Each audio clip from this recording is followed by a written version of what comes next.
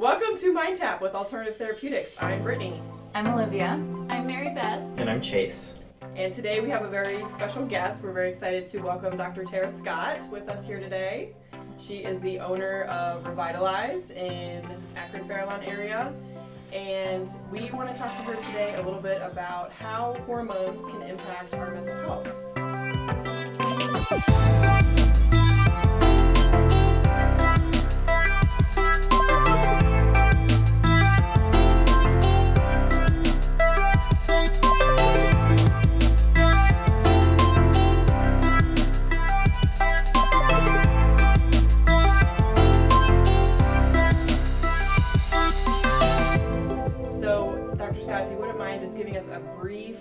Elevator pitch of how you describe your business, what you do at Revitalize. Sure. Well, thanks for having me. I'm so excited about what you guys do as well. So I opened Revitalize 7 years ago, 7.5 almost. And basically, we're mostly preventative health, but a lot of what we do is women's health because my background is OBGYN. So most of what we see would be women's wellness, thyroid, hormones, menopause, irregular periods. But like any functional medicine practice, we look at the cause of disease. So someone might come in for irregular periods, but also be having food allergies or food intolerances. So we would also check out those kind of things. So, most of the people we see are women, but I also have a naturopathic doctor, Jerica Sweetnich, so that kind of expanded us. She's comfortable seeing kids and men. So now we're mostly women's health, but we do kind of a lot of it. Great. Okay, so it's you and Jerica are the two primary providers. Right. Anybody else on the team? We just hired another MD, family practice. She's kind of still going to be sort of training for a while until she can open up her own location in Columbus. So she'll be with us on a part-time basis. And she is family practice, but she won't be primary care. But again, she'll be able to see men and kids and do all kinds of the gut things she's super passionate about. Like getting people off of medications, if you're on a lot of medications like diabetes, not that if you needed it, right? Sure. But if you just didn't need it, yeah. She loves to do that and take a holistic approach, whether it's changing diet, doing stress management, getting to the root cause. Yeah. So she's joining us next month with the intent that eventually she'll have a Columbus location. So she's just going to be coming up to Akron to train, get used to the electronic charting and everything. Great. Okay. Yeah. So, and I wanted to give the listeners a little bit of background why I, was so drawn to you initially. When I first started my business, I was seeking out functional medicine providers in the area because I have a real respect for functional medicine. I came from, when I started doing neurofeedback, I was in a functional medicine clinic, and I just love the idea of preventative medicine. So, I think a lot of our listeners probably don't have a whole lot of idea of what that even means. So can you expand a little bit more on what preventative medicine is and what functional medicine is? Sure. Well, there's really two schools of thought. Some people come in because they do have a complaint. So for example, if you went to your doctor and your cholesterol was high, and then they'd put you on a cholesterol medication, right? And now you start having joint aches. And then they put you on another medication for that. And now you start having heartburn. Mm-hmm. So you get another medication for that, right? So then now you're not even treating the cause. A lot of medications treat symptoms. I'm a traditionally trained doctor. Mm-hmm. We're trained to take the complaint, make sure you don't have tumors, make sure you don't have a medical disease, and in the absence of that, treat the symptoms. That's just how we're trained, right? But what we have done that's with that same patient in functional medicine is if you came to me and your cholesterol would be high, I would look at your genetics potentially, I would look at your family history, I would look at what you're eating and when you're eating, and I would look at certain hormones that affect your cholesterol, like your thyroid, like your cortisol, like your female hormones. And we would look for the reason, the cause of the problem. And, not that we don't ever do symptomatic treatment. So the reason why I went into it is because 13 years ago, my brother suddenly passed away. He was 38 years old. And although it came kind of as a shock, he had a heart attack, but he had every risk factor. He was diabetic, he smoked, he was sedentary, he was a lawyer, he had stress, had high cholesterol, every single risk factor, but because he was 38 years old, to traditional medicine, he was healthy. Sure. And it was totally a preventative death. So for me, that profoundly changed how I looked at medicine. We started looking at root cause, and it's first just started with female hormones. Like instead of you have a regular period, let's give you a birth control pill. Or you have PMS, let's give you an antidepressant. Let's figure out why. Let's start measuring hormones. And then it just, the more you learn, the more you find out, the less you know, right? So then I started learning about thyroid. I started learning about stress and cortisol, then started learning about gut, then started learning about all this stuff, and went on to do a fellowship in functional medicine and got a third board certification in integrative medicine that kind of opened up. This would be considered more integrative, what you guys do. And so all of it is extremely valuable for patients. And I think when I started my practice, nobody knew what it was. So I had to convince everybody this is the way to go, right? Now it's a lot easier. Patients are, with social media and everything, patients are seeking it out. So it's nice and people want to come in. From a preventative standpoint, like I had a patient today that her parents, her dad has some kind of, and I don't remember, I should remember, it was Alzheimer's or some kind of neurodegenerative thing, and she didn't want to have that, cognitive decline. So she's in her 30s. She's not having any cognitive symptoms, but she wanted to get checked, right? She wanted me to check, working on her diet, working on her hormones, working on her gut. There's a huge gut-brain connection. So they're starting to see bacteria in like Alzheimer's autopsies in the brain that should be from the gut. So it's fascinating, So some people just come in from that way, like they're healthy. Most of the time people come in that they're not sick, but they're not healthy, right? So they don't feel great. But to traditional medicine, they're fine, right? But to us, they're like, something's not right. Tests show up normal. Yes. No doctor can really tell them anything specific is wrong with them, but they don't feel great, and they don't want to live like that. Right. Yeah. Right. We do get a fair amount of people, though, that have a specific complaint, whether it's, irritable bowel or anxiety. I mean, being that we see a lot of females, we'll get a lot of anxiety, depression complaints as well. Sure, of course. So along those lines then, thank you for that explanation of functional medicine, really appreciate it. Along those lines, then you do see a lot of women, and so how can hormones have an impact on mental health in general? Well, I think there's a huge correlation. And so if you actually look at the data, and you guys probably know mental health more than me, what the psychiatrist would say is that the biggest predictor of depression is adverse childhood events, right? Yeah. Agree to that, yeah. But I'll tell you, I've seen people in loving families, loving home, faith-based, good diet, all of a sudden at puberty start struggling with mental health issues. The other time it happens is postpartum. People have postpartum depression, menopause, anytime there's a hormone change. Yeah. So while I do believe that adverse childhood events and your family of origin, all that does correlate, and what your situation is, absolutely, I also believe there to be an organic cause. Now, like I said, the psychiatrist may just debate this with me, but I have seen people with hormonal imbalances that cause the symptom of anxiety. So it depends on if you think anxiety is a diagnosis or a symptom, right? I believe it to be both. Same with depression, right? And so it's specific to their hormone cycle or the time of their life, puberty. The biggest thing I love to see teens when they have all this anxiety, because if you figure out what the cause is, you potentially prevent them from years of meds, right? Because what happens, they either get put on meds, which can also have the side effects of suicide ideation and all these other things, weight gain, which is not good for a teen, or they stick them on a birth control pill, which also has side effects.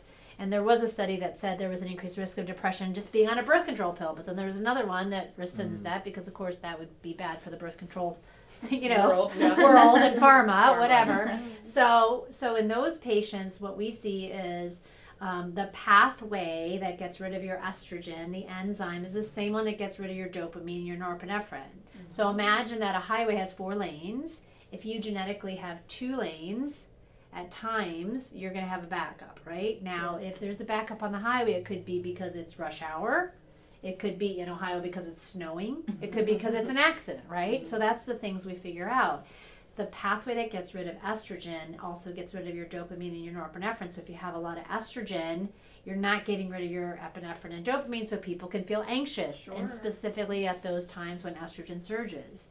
The other thing we see a lot is in women in their late 30s, early 40s, that's when your hormone progesterone declines, just from natural aging. All the good eggs are done. Your eggs are aging, but you're not really concerned with your fertility. Progesterone in the body binds the GABA receptor, one of the metabolites, which is an anti-anxiety, like Valium, your natural Valium. So the lack of that makes you feel anxious, makes you feel irritable.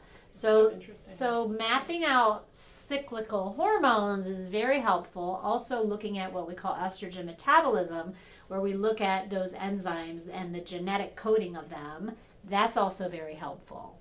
So we have a fair amount of success. Now, somebody who really has a diagnosis of anxiety or depression, obviously this approach is not, they still may need They'll feel medication. a little better, but might need. Yes, Yeah. and you know, we're not experienced with those type of patients. I'm talking about the patient that has more of the symptom. Mm-hmm. I mean, we have had some people that have some very serious psychiatric diagnosis, but they see their psychiatrist for that, and Right. then we just try and see, is there something that we can tweak? Mm-hmm. You know, so when you have those changes in hormones, you're not having those worsening, like the postpartum depression, the depression at midlife, at menopause, and those kind of things. Yeah. Wow, I feel like you're answering a lot of questions that I didn't even know I had.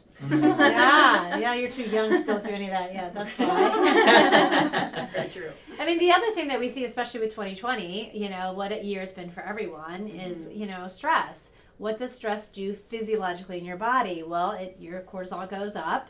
Your brain doesn't know if you're running from a bear or if you're meeting a deadline or you're laid off or you're furloughed or what, right? The effect is the same, to prepare you to be alert and increase your norepinephrine and your epinephrine, right? Which makes you feel anxious, especially if you have any one of those other problems. And so we have a lot of people that this stressful landscape that we've been in has exacerbated or caused new onset anxiety. You know, and so treating the cortisol issue, you know, with techniques that you guys do, heart math, meditation, breathing, all those things, you know, but again, you're in an integrative space. Like I'm a traditionally trained doctor, so they're not getting that from their traditional GPs, unless there's somebody who's a little bit more into that kind of thing. You might Yes. recommend a meditation app or something, which Right. is awesome. And again, with social media, it's amazing that, like, you know, Headspace, if you have an NPI number, it's free for healthcare providers. So there's been more awareness Why did I not know with that? that. I didn't know Are that you either. kidding me? You I'm so guys, excited. it'd be free. I'll have to hook up with that, yeah. Yes, are you kidding me? At least it should No. still, I think it still is, but I know they Yeah. started it like since COVID. If you have an NPI, all right. Yes, cool. for Wow, I've healthcare been paying for providers. this for Yeah, mom. and that's one of my favorite apps too. You Yeah, know? it's a good so one. I just saw another healthcare provider today. I'm like, you need to get on and get this. You know, well, it's free because Yeah. while we're waiting for test results, she's still having this fight or flight. You know, so I think that's part of the problem. So those are things that, you know, we can't end the pandemic or change their stress or whatever, but can we give them something to help their hormones? Or maybe a lot of what we do is just education and telling people. You know, and so maybe coming from a traditionally trained doctor, it's not as woo-woo as it would be. If, Right. You know, That's it. Like, I'm so glad you're saying all this Yeah. on this platform, because I feel like, you know, with certain clients where I give them my, you know, Pillars of Brain Health handout, they're like, oh, what's this? Who are you? Exactly. You know, I but it's like, know. it's coming from the best. I swear. Right. Coming from people like Exactly. you who, Yeah. who agree with these. And I'm sure when you tell Factors. people to change their diet, they look at you like, Right. how's that going to help my brain? And you're Right. like, oh my So gosh. much, so much. Are you kidding me? Yes. Right. It's I know. everything. But again, it's not for everybody. It's a different approach. I'm so thankful that, like I said, 7.5 years is a world of difference in social media, people in have what's changed their out there, in perspectives. what people, you guys, your age, you guys are more accepting of it. And I think even of a mental health diagnosis, right? Than my generation, it was like nobody talked about it. Nobody did. That's why people just wanted a pill and it to go away, right? They didn't want to think through these things. Just give me a Accept it, pill, acknowledge make it, me feel yes. Yeah. And so you guys are making that movement, which is great, you know, because that's what we need is patients to be more aware that there is another option. Because what happens when you take a serotonin reuptake inhibitor, right? It works at the synapse. It prevents your body from recycling serotonin, but it doesn't replenish it. Right. So then what happens? You got to increase the dose. Oh no, now you're having the side effect. Let's add a different med to that. I mean, people are sometimes on 2 different SSRIs and you know, SNRI, and it's like then there's all kinds of side effects from those medications, and it changes your brain chemistry. Right. Now, like you know I what happens said, when you take that away, and then Yeah. what are the, you know, after effects of being off of it if you don't do it I correctly? mean, some or- people need it and they feel better on it, Sure. and that's what works for them. But it's these people who just have that symptom who need the cause treated. Mhm. You know. Yeah, like I've had clients come in here who one person went to their doctor and mentioned anxiety and they just wrote a script immediately. And she's like, I don't necessarily want a medication. I want to like do something about it so that I'm not just taking medicine the rest of my life. Yeah, and that came from a place, of we're trained, we need to fix things, and so as a physician, you're really uncomfortable if you just sit and hold that space with the patient and join with them and offer them tools, right? I mean, I bet some patients, if they were just validated, they or felt heard, that they, like you said, that patient doesn't want it. But we're forced and we're trained, if this, no, it's not this, it's not this, and then prescribe, right? I mean, if you think about how medicine was, we're watching this miniseries now that's set in the right after the Revolutionary War. So the doctor's like, he's I can't remember what he recommended, but honey and something else. Like, you think about that kind of thing. They're more treating causes, and there probably was symptomatic treatment, but it's different nowadays because of, you see a commercial. If you ask your doctor if sertraline is good for you, know. Isn't that the doctor's job to figure out? Well, and I don't watch TV, but I was shocked, like, when we were watching, like, the debates and stuff, it's like every other commercials for a drug. Yeah, well, everyone needs it after watching those. Yeah, well, that's for sure. That's for sure. A lot of anxiety about that. Yeah. It's very rough. But yeah, no, you're right. It drives me crazy when I see those commercials. Like, but that's the doctor's job, is to like assess, diagnose, decide on a medication, not a patient's job to come and say, hey, I think you need this med. It doesn't make any sense to me. Well, and this is a whole bigger problem, Yeah, right? It's the way that medicine is now. When they changed to insurance reimbursement, and then they went to something called an RVU. So now instead of 45 minutes, you have 7 minutes with the patient, and what can you do in that 7 minutes, right? And so if a patient comes in and says they want something, boom, we can help them, right? Let's give them what they want. And there's some people that are like that, right? Mm-hmm. Some people really want to stop and think and be curious about the why. Some people don't. Some people like, and I'm not criticizing if some people like routine and they just like their job to do their job. Sure. Yeah. Most of the people that go into functional medicine are somebody either who's very curious about the why, or they've had a family member or a personal medical issue that led them to changing their view. Definitely. That's what I find with a lot of the clients that come to us are in the same boat. They've kind of tried other things and they're seeking out alternatives, and they were attracted to us because we offer something different. They're not just looking for a counselor, they're looking for counseling plus another tool that's going to help them get to where they want to be. So right, and I think neurofeedback is a more concrete thing they're getting, so that they might still, because counseling is so abstract, right? Right. Sometimes people benefit and some people don't if they're not open to explore themselves, right? Not real insightful or right. Sure. Exactly. So neurofeedback is giving them a concrete something, so you could make it is a great adjunct. Yeah. Mm-hmm. Yeah. Great. Well, thank you. Anyone have any other questions or things that we feel like we missed? I was wondering how you determine in your role the difference between, say anxiety or depression as a symptom versus, this is probably more of a diagnosis. Well, so I couldn't tell you what the DSM whatever 10 is. So that's usually it's a select for the medical diagnosis. It's a DSM criteria. It's 3 out of this, been present for 6 months. Okay, so I don't physically do that, right? Right. So most of the time I'm listening to their symptom and looking for a cause of that symptom. So someone else must have made that diagnosis for them, because I don't really diagnose people with anxiety or depression. Right. I don't feel like I'm qualified to do that. But if they come in with the diagnosis that somebody else has had, or they say I'm having anxiety, we ask everybody about their moods. We take a detailed review of systems, ask them about what they're experiencing. And one of the patients I saw today had new onset kind of insomnia and panic, which she never had before. Interesting. Yeah. And so they describe it, and then we try to tie. So women might say it happens before my period, so that's why I'm gonna go see Dr. Scott. They might be able to tie it. Some people don't. And so if they have that, we don't really make it as a diagnosis. We usually use it as a symptom, and then we try to find the cause for the symptom. Gotcha. Yeah.